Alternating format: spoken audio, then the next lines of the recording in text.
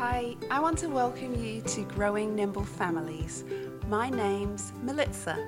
I hope this show is a place where mothers like you can safely explore a slower, simpler, and playful lifestyle so that you can get to the heart of what your family needs to thrive both now and in the years to come.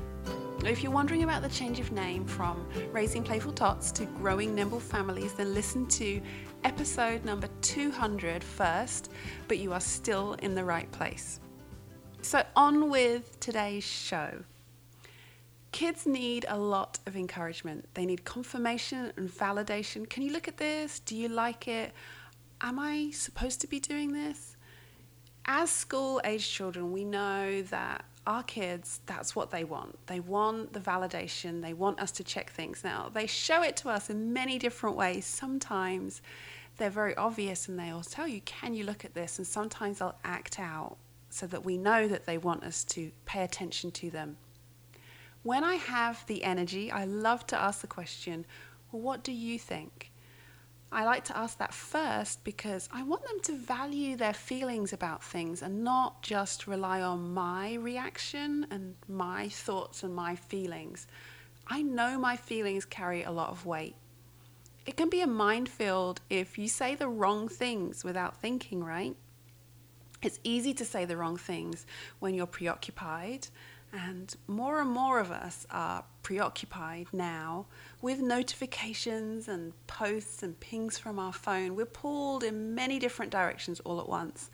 We've got other kids, we've got work, there's traveling to clubs and all the 100 other things that are going on. Focus can be difficult. Kids are having a hard time with focus too. My 8-year-old just bought himself a fidget spinner 4 days ago, and every day I nearly lose it for him on my behalf, but I don't. He spins that thing everywhere. We were talking about a life skills project together he's working on, and I could tell he'd just zoned out as we were going back and forth and having just normal conversation. He's a very tactile child, so that spinner in his hands while we were having a conversation just meant that he began focusing on that fidget spinner and zoning out of a conversation that we were having, because the fidget spinner for him was really a toy and a distraction. Neither of us were being very mindful in both those situations. And I'm sure I'm not alone. I'm sure many of you find in different ways that your children's focus isn't as well as it could be. And that you find that maybe your focus is like that too. Today I have an interview for you from a mindfulness expert who will help us to be more mindful within our families. When I first heard about mindfulness, I was a little skeptical. But in our world full of distractions, we have to have something better that brings us back from all those squirrel moments that rob us of our focus. It's a really difficult thing to actually teach. It's easier to be able to teach kids their times tables or how to tie a shoelace, because you can see tangibly written down on a screen or using your fingers the numbers, and you can manipulate the pieces on pebbles if you're doing times tables. You can have the shoelace and actually wrap it around and show them 100 times, or watch a video and see how it is. But mindfulness, it's one of those things you can't really touch it in the same way, but it's so powerful. When I first heard about it, I was like, I'm not sure. But mindfulness is just like emotional literacy, empathy, self-regulation, the power of focus. These are essential skills for our children to thrive in. And sometimes we need a little help in being able to talk about these things and bring them into everyday family life. It's much easier when we've got those cognitive skills, the graded work, the things that are tangible that we can see. But today we're going to work on some of those things that we can't see as much. I have an episode on emotional literacy, and I'll link to that in the show notes for you to be able to look at that. And I have some other interviews that are coming up that we'll talk about some of those other skills that seem a little difficult to do, and we really know about them, but actually finding time to practice them is a difficulty.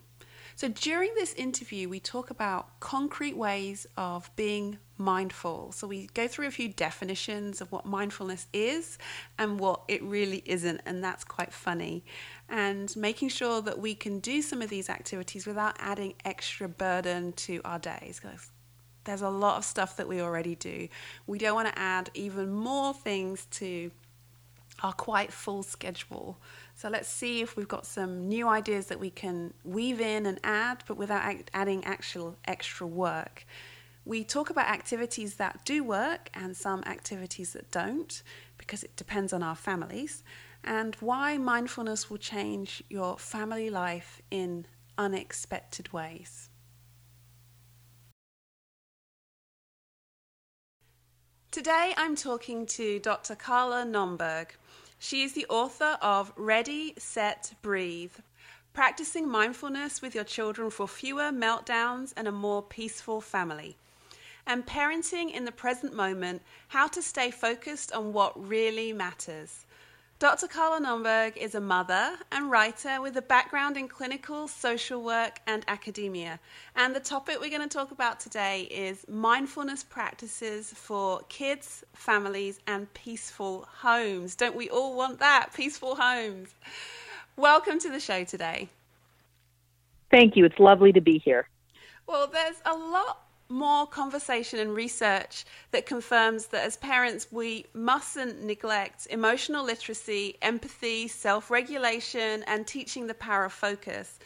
But still yet, there are lots of parents that are deeply tied to the cognitive skills to help children to succeed and have largely neglected the emotional and social skills to work on. Can you share with us why mindfulness is a big deal? Yeah, I can, and that's a great question to lead off with. And before we get to the mindfulness part, what I want to say to all of you parents out there who are struggling with concepts such as emotional literacy and how to, basically how to teach your children to manage big feelings in difficult situations, what I want to say to you is we're all in that together because nobody taught us. Yes. For as long as I can think of, this wasn't part of our language. It wasn't part of sort of the life curriculum that parents were teaching their children. It wasn't on anybody's radar. And so if you are a parent listening to this and thinking, how am I supposed to teach this to my kids? I'm not a social worker or a psychologist.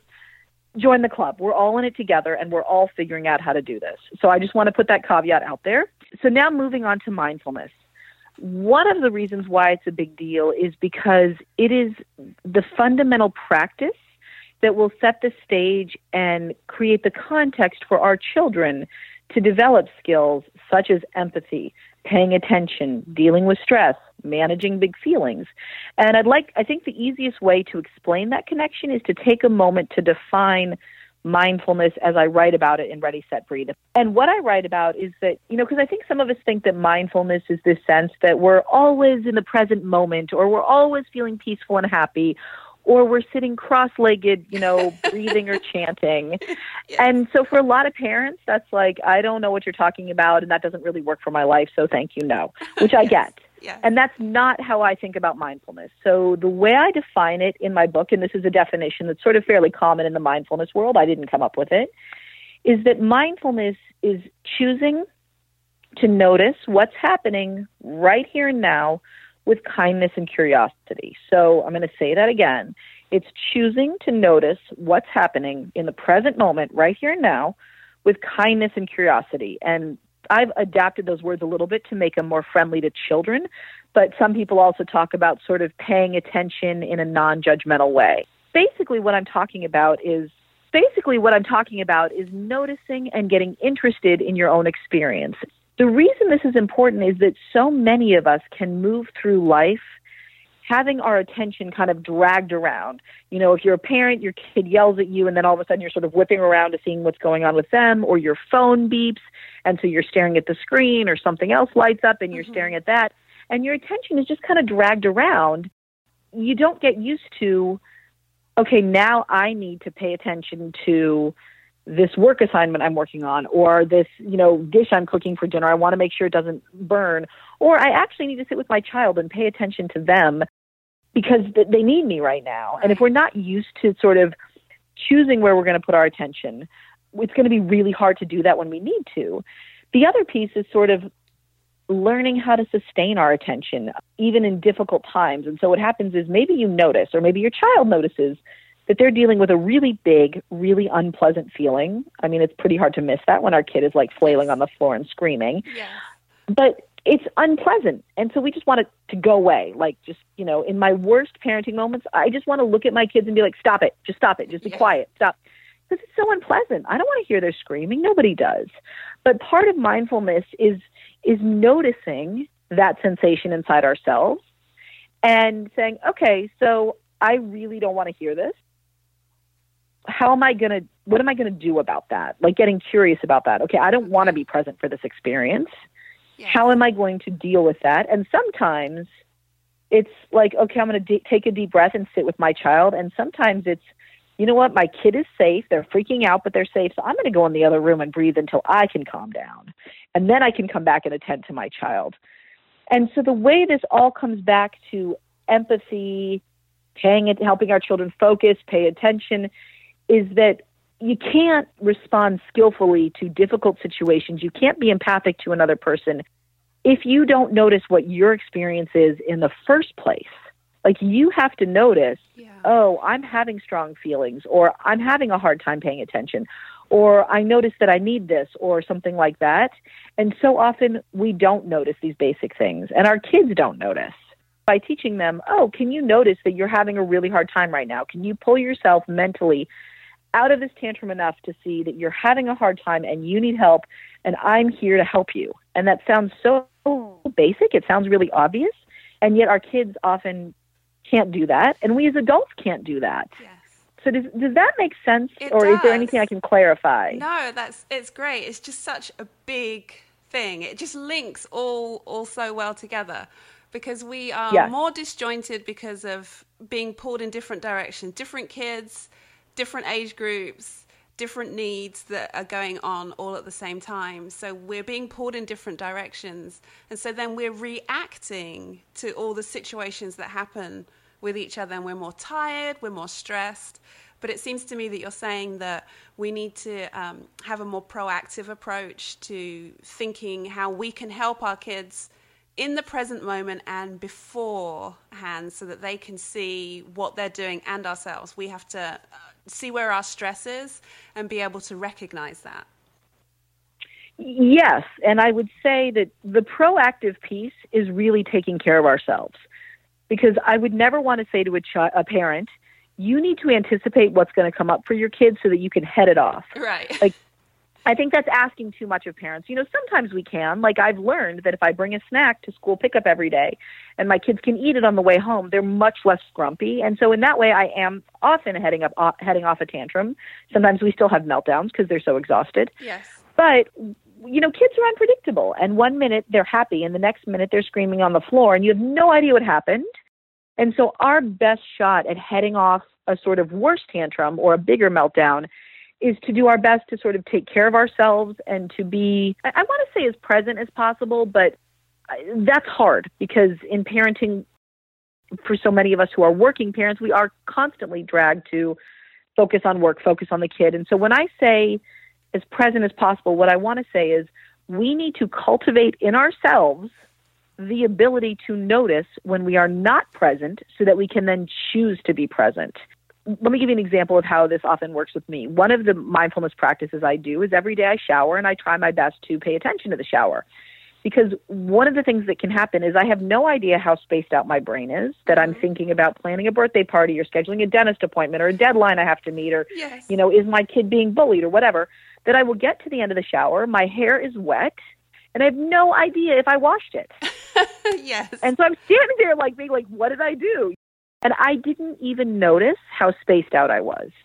If I'm standing there staring at my phone and checking Facebook and all this, my kid comes over and they're needing something from me and I'm kind of immersed in this online world and I'm not really noticing, oh, hey, I'm kind of checked out right now. I need to make a choice to come back to reality for a minute. Then if I don't notice that dynamic is happening, what do? I snap at my kid.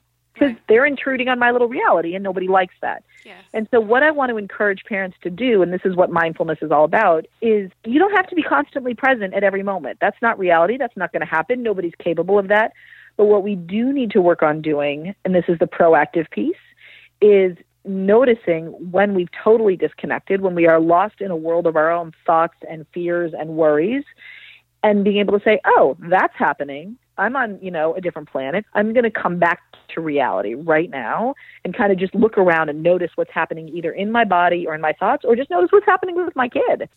For children, when we teach them mindfulness, what we are teaching them to do is notice their thoughts, notice the feelings and sensations in their body without getting all caught up and swept away by any of it, and then being able to say, my tummy hurts. What does that mean? That's the curiosity piece. Can I get some help with it? Can I tell my mom or dad? As opposed to just sort of like not really noticing the tummy hurts, but feeling really yucky all day and being kind of really grumpy and getting overwhelmed by big feelings, and you don't really know where it came from. And then the next thing you know, the kid is having a meltdown and nobody knew where it came from. Yes. So it's kind of coaching kids to do that noticing piece and then to be kind of interested in that experience. Yeah. No, that's really good. I was reminded of a story that happened recently. We do a lot of cooking and baking as a family, and just the way the kitchen is, everybody comes through and wants to have a nosy about what's going on. And I was teaching the boys something. I can't remember what food that we were cooking, but I'd lined up all of the spices on one side, which is my custom. I usually put them all on one side, and as I put them in a kind of like a clock in whatever I was making, I put the finished one that I finished using on the other side, so I know which ones I've done, because I found that I get pulled so many times from whatever I'm doing to go and do something else, and when I come back, did I put the salt in or did I not put it in? And that's kind of a big deal when you're cooking, to make sure you have the right things. And so I have this practice of making sure that when I finished, I put it on whichever side. And as I was teaching them whatever food I've forgotten I was making, the only question at the end they said was, why do you do that? Why do you put one on one side? Because they saw I was being so deliberate about doing it. And it hadn't occurred to me that I was doing it anymore, because it's just become a practice that I've done since I've had 3 boys who pull me in 100 different directions. Yes. That I didn't even realize that I was doing it. And now I watch them when they're making, their scrambled eggs or whatever it is. And they do that now. Do one on one side and one on the other. And they say, so that I can remember. So I was really happy to see that they were focusing and realizing how powerful it was to be mindful of what was going on. I love that example, because that is absolutely a mindfulness practice. And I think that sometimes when people see the word mindfulness, like I've mentioned before, they assume I'm going to tell them they have to sit cross-legged and chant or whatever. And as I write about in the book, anytime your kids are involved in something that requires some amount of concentration or calls on them to be curious or creative or compassionate, that is a mindfulness practice. So when your boys were there at the kitchen, working with you on this cooking project, and they were clearly watching what you were doing because they were curious about it, they were interested, you were essentially practicing mindfulness with them. And one of the beautiful things is you found a way to do it that works for you. That clearly worked for your kids because they were interested enough to have questions, and that works for sort of the style in your family. And I don't ever want to ask parents to do something that's like, oh, that sounds boring or weird or uncomfortable or just deeply unpleasant. And if you said to me, like, Carla, you need to practice mindful cooking with your kids, I'd be like, well, no, I don't cook. I don't enjoy cooking. Like, my husband's the cook in the family, so that particular practice isn't going to work for me.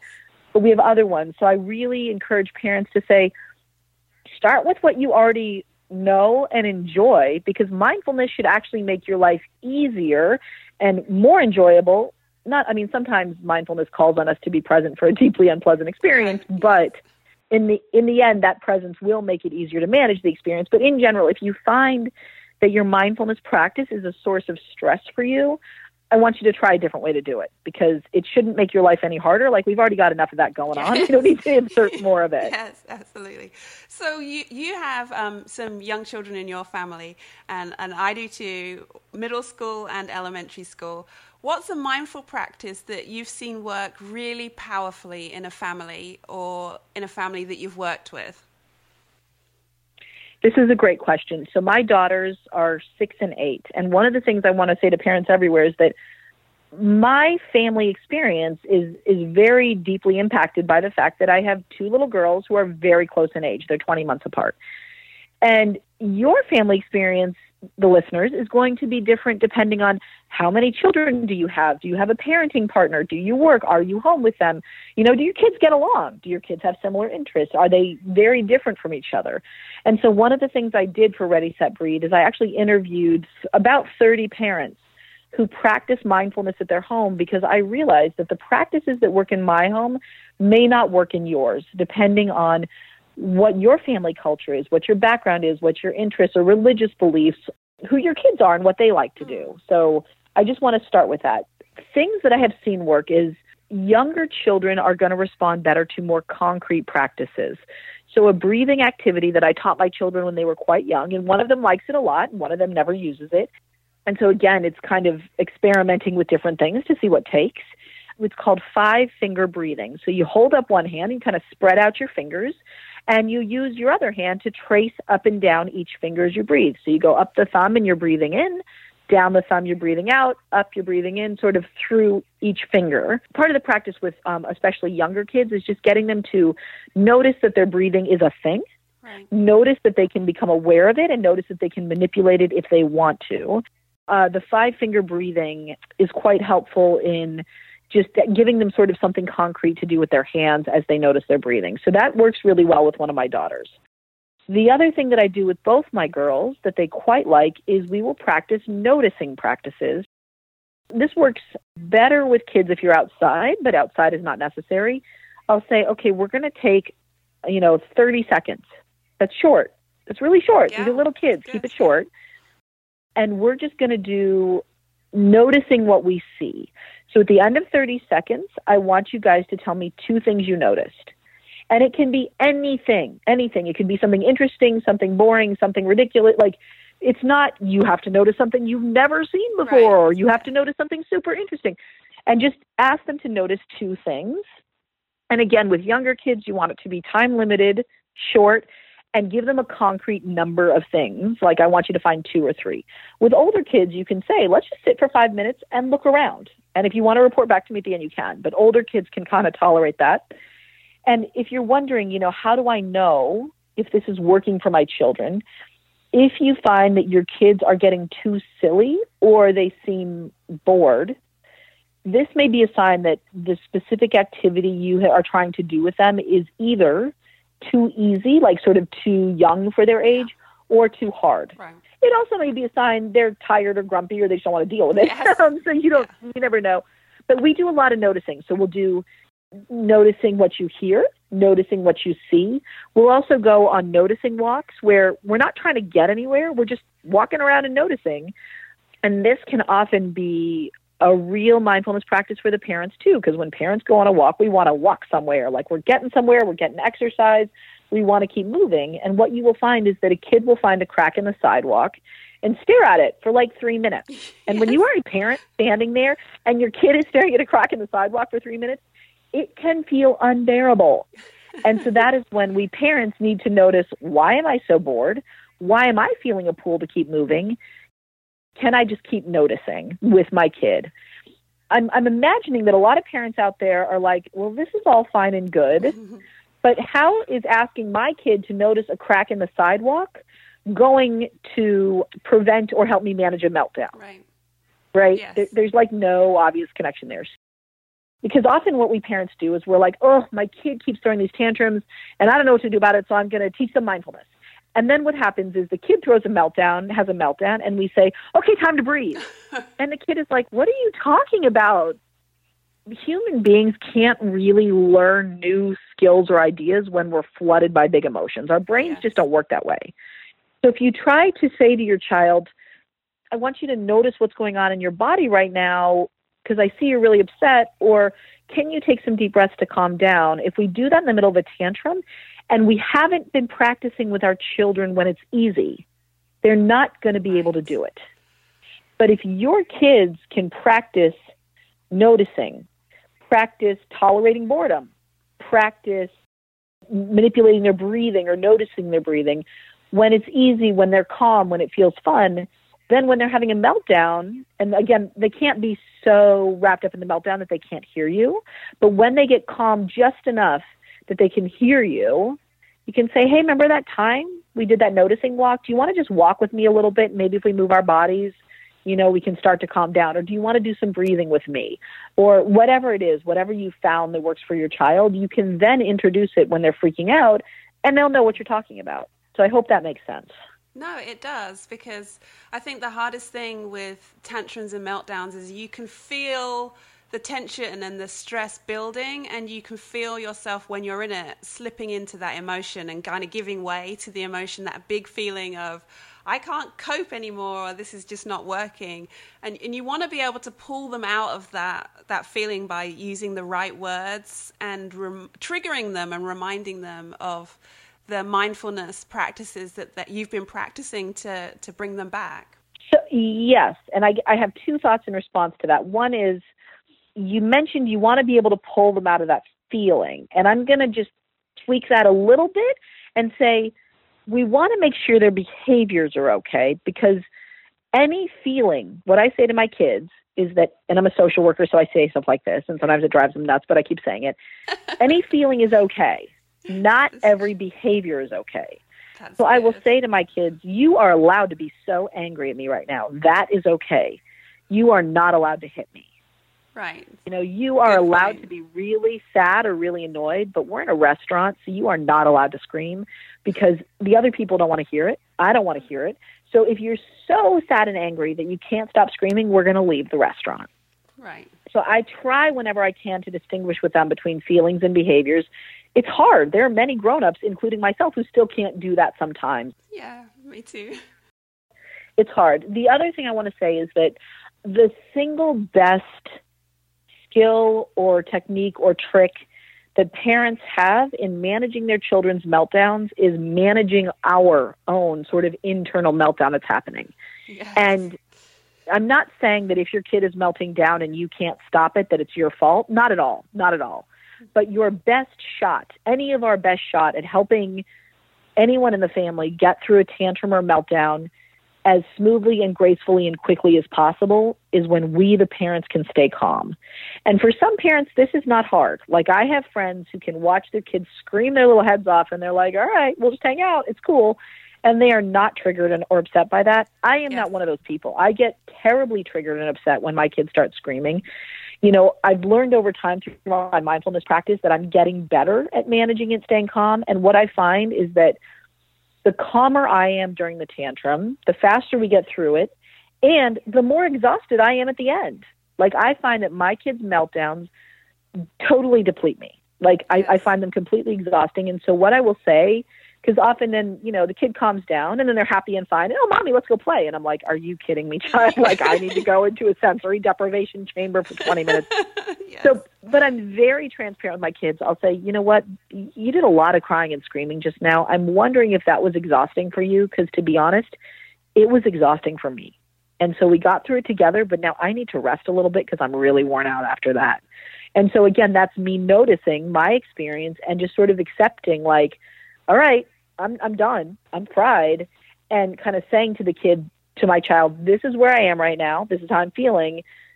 So this is what we're going to do. As opposed to sort of being exhausted, not noticing it, sort of feeling overwhelmed, not really being willing to let that be okay, and then snapping at my children, which is also something I do from time to time, but I try not to. Yes. No, that's good. Hearing those words that you use, those scripts that you use are really helpful, because I think being able to share your own emotions with your kids is something that not all of us as parents do very well. And we do go to that snapping and being cross very quickly, but being able to share how we're feeling and really model that for the kids. I think you've really shown how important that is for them to understand. That's really good. It's really important. And the one thing I want to say about it, two things. One is it's not easy. It's very hard to sort of admit these feelings to yourself and then share them with a kid.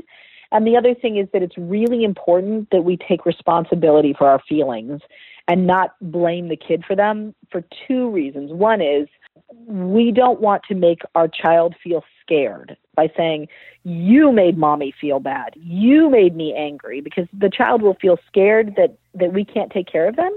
And they also might just feel incredibly guilty, like they have the power to control our emotions.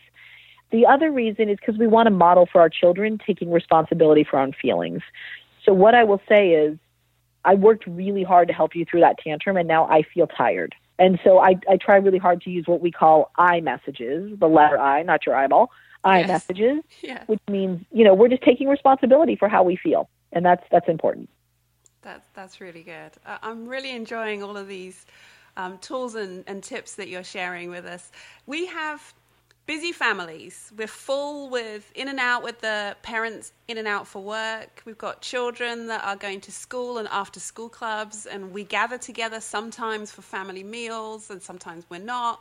How do you incorporate doing all this practice, the mindfulness practice, the things that you've just been talking about, into the household when there are so many moving parts and we're all in different places? What are some of the things that you can suggest?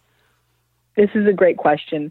To be very clear to the parents who are listening, we do not set aside a separate time for mindfulness practice in our family. I don't have the time. It's not how I work. Now, I do that on my own in the morning sometimes before the kids get up or when I'm out for some exercise. But I don't say to my children, now is our mindfulness time. We're going to go practice. It's just not how our family works. I try to integrate it into what we're already doing. So my kids and I like to color a lot. We'll sit around drawing.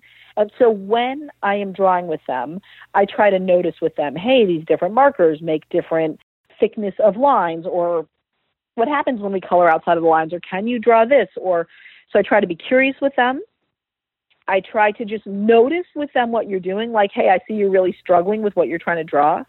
I try not to give them advice, because advice or suggestions about how to do better isn't a mindfulness practice, because in mindfulness, we're just there, noticing what is happening and being interested in it. We're not trying to improve it.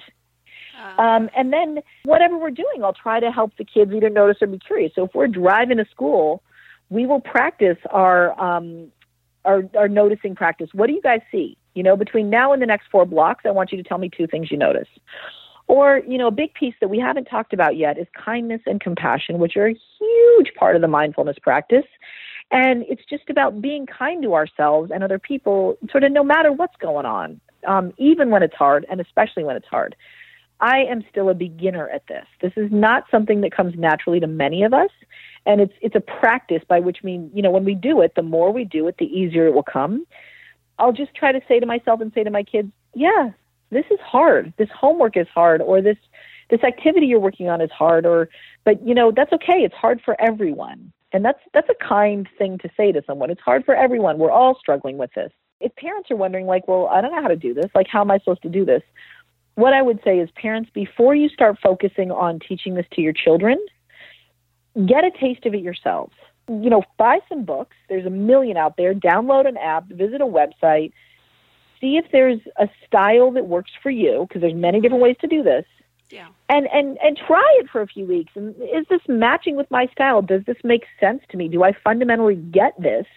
And is it working for me? That's, there are people all over the planet who can say to you, well, the study said this is great. And that's great. But what matters is, does it work for you? Yes. And once you start practicing it, it will kind of seep out into your family in ways that you didn't expect. So my daughters now know that when I'm feeling overwhelmed, I go into the kitchen, I put my hands flat on the counter, and I take a bunch of deep breaths. And sometimes they'll say, oh gosh, be quiet, Mommy's about to lose it or something, because they know why I'm breathing. But they have now seen that I am capable of noticing when I'm about to yell. And I will even say to them, guys, I'm so frustrated. I feel like I'm about to yell at you. I really don't want to do that. So I'm going to go into the kitchen and take my deep breaths. And so what they're seeing is that being able to notice your big feelings and not just reactively explode, but making a different choice, they know that that's a thing now. Like that's a possibility for them. And sometimes my kids actually do it. Not most of the time. They're little. We're still working on it, but sometimes they do. And so I would say for parents, I don't want parents to come away with this feeling like, oh God, it's one more thing on my to-do list and I'm busy and tired and overwhelmed. What I want to say is, listen to this podcast, listen to another podcast, find some way, if mindfulness is piquing your interest, to learn about it, see if it works for you, and then you will find ways to share with your kid. And certainly Ready, Set, Breathe has a ton of ideas. Oh, that's brilliant. And that's why I wanted to ask the question, because I know that many families think, okay, here's another thing that I have to do. And like I said, they're pulled in different directions. So I'm really glad that how you explain that this is not an extra thing. This is just something that you are already doing, probably, but just paying more attention to it. That's really cool. Well, we've got a peaceful home with mindfulness, more practices now. You've told us some ideas for us to try. But the kids go to school. Have you any examples of mindfulness practices that are used in schools that parents might want to be able to share in their local schools? I think there are an increasing number of teachers and faculty members at school who are practicing mindfulness on their own. And just by virtue of the fact that they are doing that, it's going to seep out into their classrooms. But I know that they are already teaching children the concepts of mindfulness in many schools, how to meditate in many schools. And meditation is basically like going to the gym for your brain. So if mindfulness, everyday mindfulness practice is kind of like, parking on the other side of the parking lot or taking the stairs, kind of integrating into what you're already doing. Meditation is kind of like going to the gym. It's like saying, I'm going to set aside this time specifically to strengthen my brain.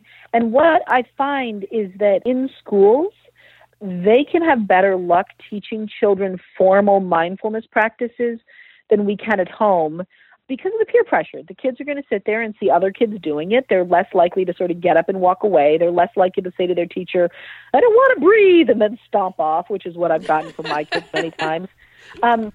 So I don't know exactly how they do it in schools because my focus is really working with parents, but there are several excellent books that are geared towards schools. Mine is directed towards parents.